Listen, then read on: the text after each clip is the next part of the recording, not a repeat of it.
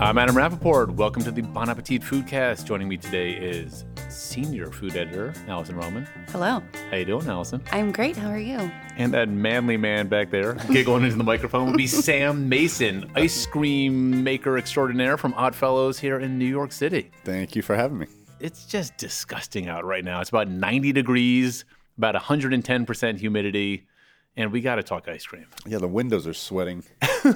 It's pretty much the only thing anyone can eat right now. Is that true? You'll save us all. We're kind of alternating between really cold beer and ice cream. Mm-hmm. So Belle, our producer, pointed out that we have 3 ice cream features in the magazine this summer. We've got a beautiful ice cream cake story in our new issue, in the August issue, that you orchestrated, right, Roman? I did, yes. We have one on the whole new school ice cream sort of parlors and such out there, like Morgenstern's and Oddfellows, and we have a whole thing on how to make your own ice cream at home in our July issue. So we want to talk ice cream, and Sam, I was just talking to Allison before this. It seems like I kind of grew up in that sort of Ben and Jerry's era when you had like the pretzels and the peanut butter and the chocolate in there. Now it seems like we're in this new wave of ice cream making where we've got habanero chilies and lemongrass, and like how do you characterize where we're at ice cream wise?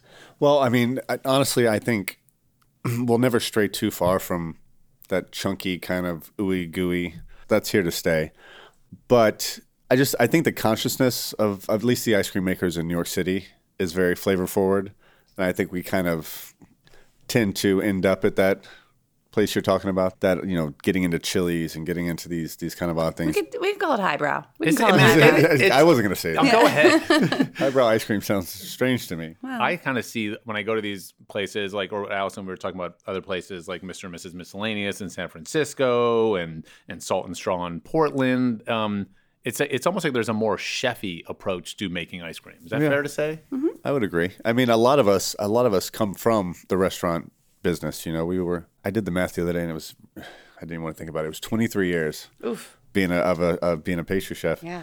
Which, you know, ice cream's always been a large, you know, part of what I did every day.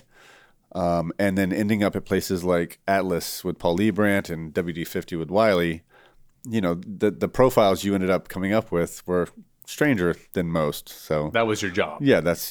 I mean, we were always pushing some envelope or some flavor envelope, I should say. So that's where you get these miso ice creams and these, you know, edamames and stuff. They just... But at what point, though, as a chef and someone who's both, or else, and also just it's your job to taste is your most important tool. And at what point do you say, you know what, that's creative, but it actually doesn't taste good? How do you make that judgment? We said it every day. Yeah, I've definitely been there. Yeah. I mean, a lot of times we were even pushing it so far that it was like savory ice creams, which were, you know, strange in their own right, whether it just be like an egg yolk ice cream for a tartare dish or something of that nature, or roasted potato with hardly any sweetness in it, you know, trying to come up with the functionality of ice cream without sugar. So it not only was flavor, it was texture, it was. But that's also in the context typically of something else on the plate or with something. Right. But if it's just on a cone, you know, as an ice cream maker, what are there some ice creams that you've tried to make at Oddfellows that just didn't turn out? What's your big fail? You know, there's been very few, honestly. I mean, I don't think we try to freak people out enough. I mean, we do the things like the foie gras stuff, but they're honestly more well received than you would expect. The few things that I've made that I, you know, pulled the plug on are things with the curries in them and stuff. They just, you can't give it away. But why do you think that? You know, I mean, we're lucky enough to have 16 flavors, so. You know, you can kind of throw in that one flavor that you're just like, this ought to be good. People still have enough choices that they, you know, that maybe they'll taste it. But it's just like when you see one tub of ice cream stay full all day long, you're doing everybody a disservice at that point. Allison, you shot a fun video with Sam last year on your Sweet Spots series. I did. Yeah, we made waffle cones. Yeah, That's right. on bonappetit.com. So, I mean, at a place like Oddfellows, were you surprised at that you liked some of the flavors that Sam was making, in the sense like, whoa, that sounds crazy, but wow, that tastes good? Yeah, definitely. I mean, I am still admittedly like my favorite flavor in the world is mint chip. I don't think anything will ever beat that. Baskin Robbins mint chip. It's the best. It's the best. The reason why Baskin Robbins mint chip is so good because they're not chips; they're like flakes. Yeah. It's like an astral spray of like stars, but made out of chocolate, and they kind of like very high quality chocolate, I'm sure. Yes. and it's green. Don't give me that white mint chocolate chip. No, give me that neon green weird Yes. stuff for sure. I want it to dye my insides. I should be writing this down. But yeah, there's a chorizo caramel that I, was like, I'm sure it's good. Do I want to eat a whole cone of it? Like, I'm not so sure. Absolutely. And then I had a bite of it and was like, I absolutely want to eat a whole cone. But why? I think most people hear that like that's insane. Chorizo, It's got spicy this, like, sausage. salty, spicy, sweet, creamy. Like, it hits every note possible. How stoned were you when you thought of that? Well, it's kind of one of those things the same as the miso. It's like, the salty sweet thing hasn't been around very long, but it makes a lot of sense. I mean, it's obviously. Well, it's been around since Reese's Peanut Butter Cups. Yes, it has. You put your chocolate in my peanut butter. I mean, That was good.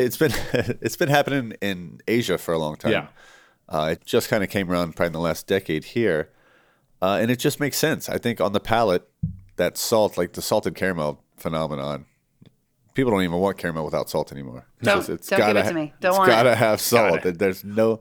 But so how do you get that salty taste from the chorizo without it being too much of a meaty taste, if that makes sense? Well, that one I think is less salty because the sausage itself is probably on the sweeter side. It's maybe a little smoky, and the smoked paprika kind of is. So there's just like amazing big profile. chunks of sausage in your ice cream. You just use the fat from it, right? Yeah. How do you make the ice cream? I render the fat, and then I make a caramel with that, with glucose and butter and milk, and then the ice cream itself is blended with the raw sausage as well.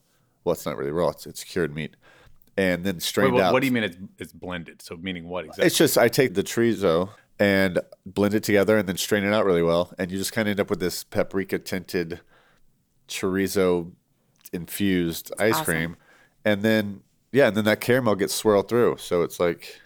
So when you put a flavor like that on the board, do you have to sell it to customers? You have to convince them, like, just give it a try, or are they eager to try it? Well, that's one of the things about Oddfellows is you pretty much can have as many samples as you want. So the line can take a little longer because 16 flavors. I've seen people standing there for way too long, but and I don't know why you would want ice cream after 16 samples. At that point, I'm just like, I think I'll have a nice water out of here. Yeah. Do you find the average customer comes in wanting adventurous flavors, or do they want to stick with the classics? Well, the neighborhood we're in is kind of Which is Williamsburg. So it's Heard like of this. it. It's this. Well, it's not the Williamsburg you heard of. I don't think. It's the dynamics of the neighborhood are all over the place. So now the flavors that sell the most are all over the place because the clientele is all over the place. So you get It's a this real melting pot.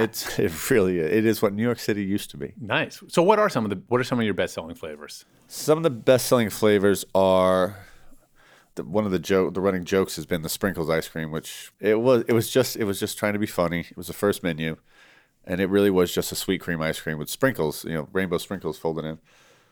Thought it would be there for a week, and now just kids lose their mind if it's not in there. So it's been around for 2 years It now. reminds me of cake batter in a good way. I'm going to have a full disclosure. I don't eat that much ice cream. Well, There's something like I love it when it's there. I feel like I can only eat so much. I get full up more than by ice cream more than anything else. like Is you're that not correct? well, I mean, I keep a pint in my freezer Do you really? and I will have maybe a spoonful or two a night, if that. What kind of pint? Like what's in your freezer right now? It's a Talenti mint chip. Talenti. That's like the fancy clear pints. Yeah, I think they do a good mint chip. We were talking about that also. Now you go to the stores and it's just everything from the Jenny's ice cream from Ohio to Talenti. There's this whole breed of boutique batch sort of pints of ice cream that cost $12 a piece and all sorts of crazy flavors. But it's good stuff if you want to pay for it. Yeah. Yeah, I mean we're definitely giving the big guys a run for their money these days. Yeah. How much ice cream do you eat, Sam? I really don't eat that much, and I'm probably lying because I know I don't consciously eat a lot, but I know I just must absorb it in my day-to-day life. But you're tasting anytime you're developing a new flavor. yeah, obviously. absolutely. I mean, that's why I probably don't have the right answer for you. Yeah. I would probably be disgusted if I saw what I really ate. Yeah, I know I let's don't. not ask I don't. that question. I don't crave it. Yeah. Ice cream's the last thing I crave. How many times a month or year or whatever do you switch out your flavors? The ice creams at Oddfellows probably rotate on a weekly basis. I mean, I wouldn't say all 16 of them, but there's probably 2 or 3 that kind of come in every week that are new. It's kind of a seasonality thing. in the heat of summer right now, like what are some real seasonal flavors you've got on your menu? Well, I'm getting these fantastic strawberries from Rick Bishop right now. So we have a strawberry cheesecake on the menu that's pretty awesome. There's a passion fruit saffron that's pretty popular at this point. Not that that's extremely summery, but It feels tropical. it's Feels tropical. right. The Yeah, vibe is yeah, right. Yeah. And that has just pistachios and candied apricots. And then there's the ones that I see go out the most are like the s'mores, which is smoked marshmallow, burnt marshmallow with exactly what you think, chocolate, graham cracker. What about bringing it home? I mean, Allison, you've got a piece in the new August issue, Cream of the Crop, where you spent time with the folks at Mr. and Mrs. Miscellaneous in San Francisco learning how to sort of make this sort of new breed of ice cream. And can you just sort of walk us through it at home? And I assume the first thing you need is an ice cream maker. Yes. Yeah, definitely. Well, they, like Sam over here, were pastry chefs, as he pointed out, most people are that decide to open an ice cream shop. But basically, they approach it from an angle of they make a base. It's a pretty standard, basic ice cream base with buttermilk and sweetened condensed milk. It's really, really nice. And egg yolks. And egg yolks, yes. Yep. And they make these large batches of it, and then they cold infuse their ingredients. So be it coffee beans or tea leaves or fresh herbs, spices, things like that, they're letting them sit in the walk-in, their giant refrigeration system for at least 2 days. So that's kind of like cold brew coffee. Right. Instead of bringing heat to it, you just let it steep in this sort of custard. And why the cold steep? I mean, if you think about it like cold brew coffee, you're eliminating a lot of bitterness, a lot of tannins that come out when heated. Some things like citrus, the flavor can really be destroyed when you heat them. Fruit juices, things like that. Like you don't want to cook it. You want to keep it fresh, and you want to preserve that flavor of what makes it so good. So, all right, so you steep it. What's the next step? Then you're going to strain it. Yep. They use a hand mixer, and then they let it sit. They let it chill out, do its thing. They taste it. Okay, I'm going to give it another day, things like that. Because different herbs have different oil contents, different spices, different teas.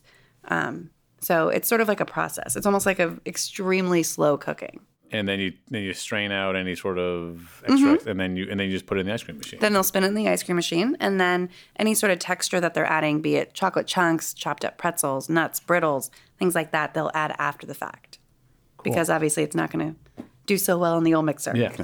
Now, so do you make ice cream at home? Is this something that you entertain a lot, or you go to friends' houses? Is this something? How realistic is the home ice cream making process? If you have the real estate, which I do not, you should be making your own ice cream. It's not that difficult, but I don't have the space for an ice cream maker. And also I live in New York, and I'm extremely fortunate to have not only my bodega sell me Talenti when I want it, but I'm also not that far from places like Oddfellows. How much does your bodega charge you for a pint of Talenti? I think it's like a hard $6.99. I'm sure. That's not so I bad. bet it's at least that. It's Yeah. it's definitely Yeah. at least that. All right, so you got all this ice cream, but you don't have to eat it in a cone. Allison, you have this awesome recipe in the new issue for an ice cream cake. Yeah, I think undeniably maybe the best way to eat an ice cream, at least for a celebration. And so you've got this very cool banana split ice cream cake in the new August issue of Bon Appetit. Talk to us about what does this cake look like? How does it come together? What are the elements? And is it hard or is it easy? What's the deal? I'd say it's easy to moderately easy. Okay. I think the idea came basically of thinking, okay, mint chip ice cream is my favorite ice cream. We're not going to do that again. What is the ultimate ice cream cake? Well, I think it kind of is like a banana split. In a cake form, yeah. So there's vanilla ice cream, which you purchase, so you're safe there. There's a chocolate cookie crumble, which serves two purposes. One, as the crust on the bottom, and that's just some chocolate cookies mixed with a little coconut oil. Basic wafer cookies you crumble up. Yes. Yep. And then half of it's tossed into your vanilla ice cream, kind of Cold Stone creamery style, to mimic like a cookies and cream. Yes. Because the quality of the cookies and cream you can buy actually varies. So this ensures that it looks the same as it does in our beautiful magazine. And then there's a layer of caramel banana jam. That just gives me the willies when you say banana I jam. It's like, love it. Oh my God, I want to get it tattooed on my body. Sounds like a band in the 70s. I It know. really does, Yeah, yeah. It's just, so it's like this weird. Okay, so you got the. I hate bananas, by the way. We've talked about this before. So you know what? I'm bigger than that. I'm saying you can still put the recipe in the magazine. I'm thank okay you with so that. much. So you got this. It looks kind of cool. This cool layer of banana jam in the middle, chocolate crumble, vanilla ice cream in the bottom, and then on the top layer, what the hell's going on there? You've got your layer of maraschino cherries, of course, because folded into the vanilla folded ice cream. into vanilla ice cream. So you've got these beautiful little red orbs suspended in vanilla ice cream. So when you slice into it, you get this awesome cross section of what basically looks like a sort of weird modern banana split. So you've got your vanilla ice cream, your chocolate cookie, your banana jam, and then your maraschino cherries. Where are you getting this tattoo on your? I don't know. You know? I'll let you know. Okay. I think it's like an end of summer thing, maybe. And then the whole thing gets smothered in like this gorgeous whipped cream, and then you top that with more cherries and crushed peanuts, and it's kind of like the most fun cake I've ever seen. It's kind of awesome. It's a giant banana split in cake form. Yeah, Genius. it's awesome. Well, Sam, thank you so much for coming. Allison, thank you for joining us. But before you go, Sam, we're doing the lightning round. I knew I was going to get stuck with something. Yeah. This is going to be quick because it's a lightning round.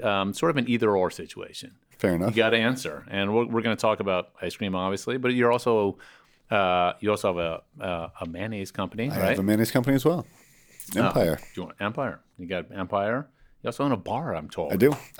Where's that bar? Neither you can find no mayonnaise and no ice cream at that bar. Lady It's a J's. great Lady bar. J's, yeah, it's in Williamsburg as well. So we're gonna hit some of these topics. Let's hit the ground running. Vanilla or chocolate? Vanilla. No, I take it back. You know what? It's amazing how polarizing those two can be. I feel like Wednesdays could be a good vanilla day, and then Thursdays is a chocolate day. Wait, you're going back and forth? Yeah, I don't think you can pick one of those. If you threw strawberry in there, I would totally kick that one out. But the vanilla chocolate, I Wow. I don't. You know what? Here, I'm going to say this. I'd rather eat vanilla ice cream and have a chocolate milkshake. Ooh, good answer. Great We'll take answer. that one. Cup or cone? Always a cup. Beard or mustache? I didn't see that coming. Yeah. You got to pick Beard. one. Beard. Beard. But you've got a mustache now, dude. I know. But you've got the little It's the- D'Artagnan. It's really a You- goatee. Well, you got the D'Artagnan going. It's You're a like summer. It's a summer beard. You're in a summer beard. That's my summer beard. You're in the Three Musketeers right now. Or is it the Four Musketeers right now? Would be, yeah. This is a good one. Sprinkles or magic shell? Magic shell. Yeah, the dip. Williamsburg or East Village? Williamsburg for only another week.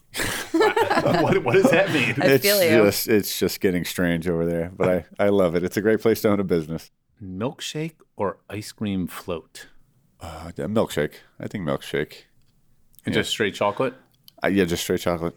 You know what I love, and I don't have this often, but when I have had it, just the vanilla milkshake when you throw a shot of espresso in there.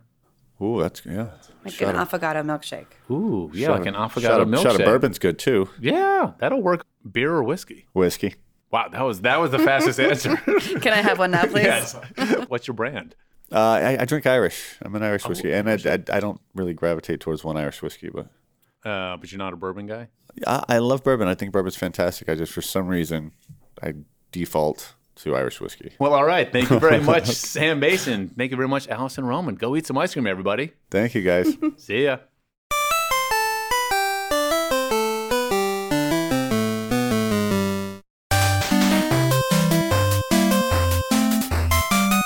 The Bon Appetit Foodcast is recorded to a digital device in the small conference room on the 36th floor of One World Trade Center in New York City.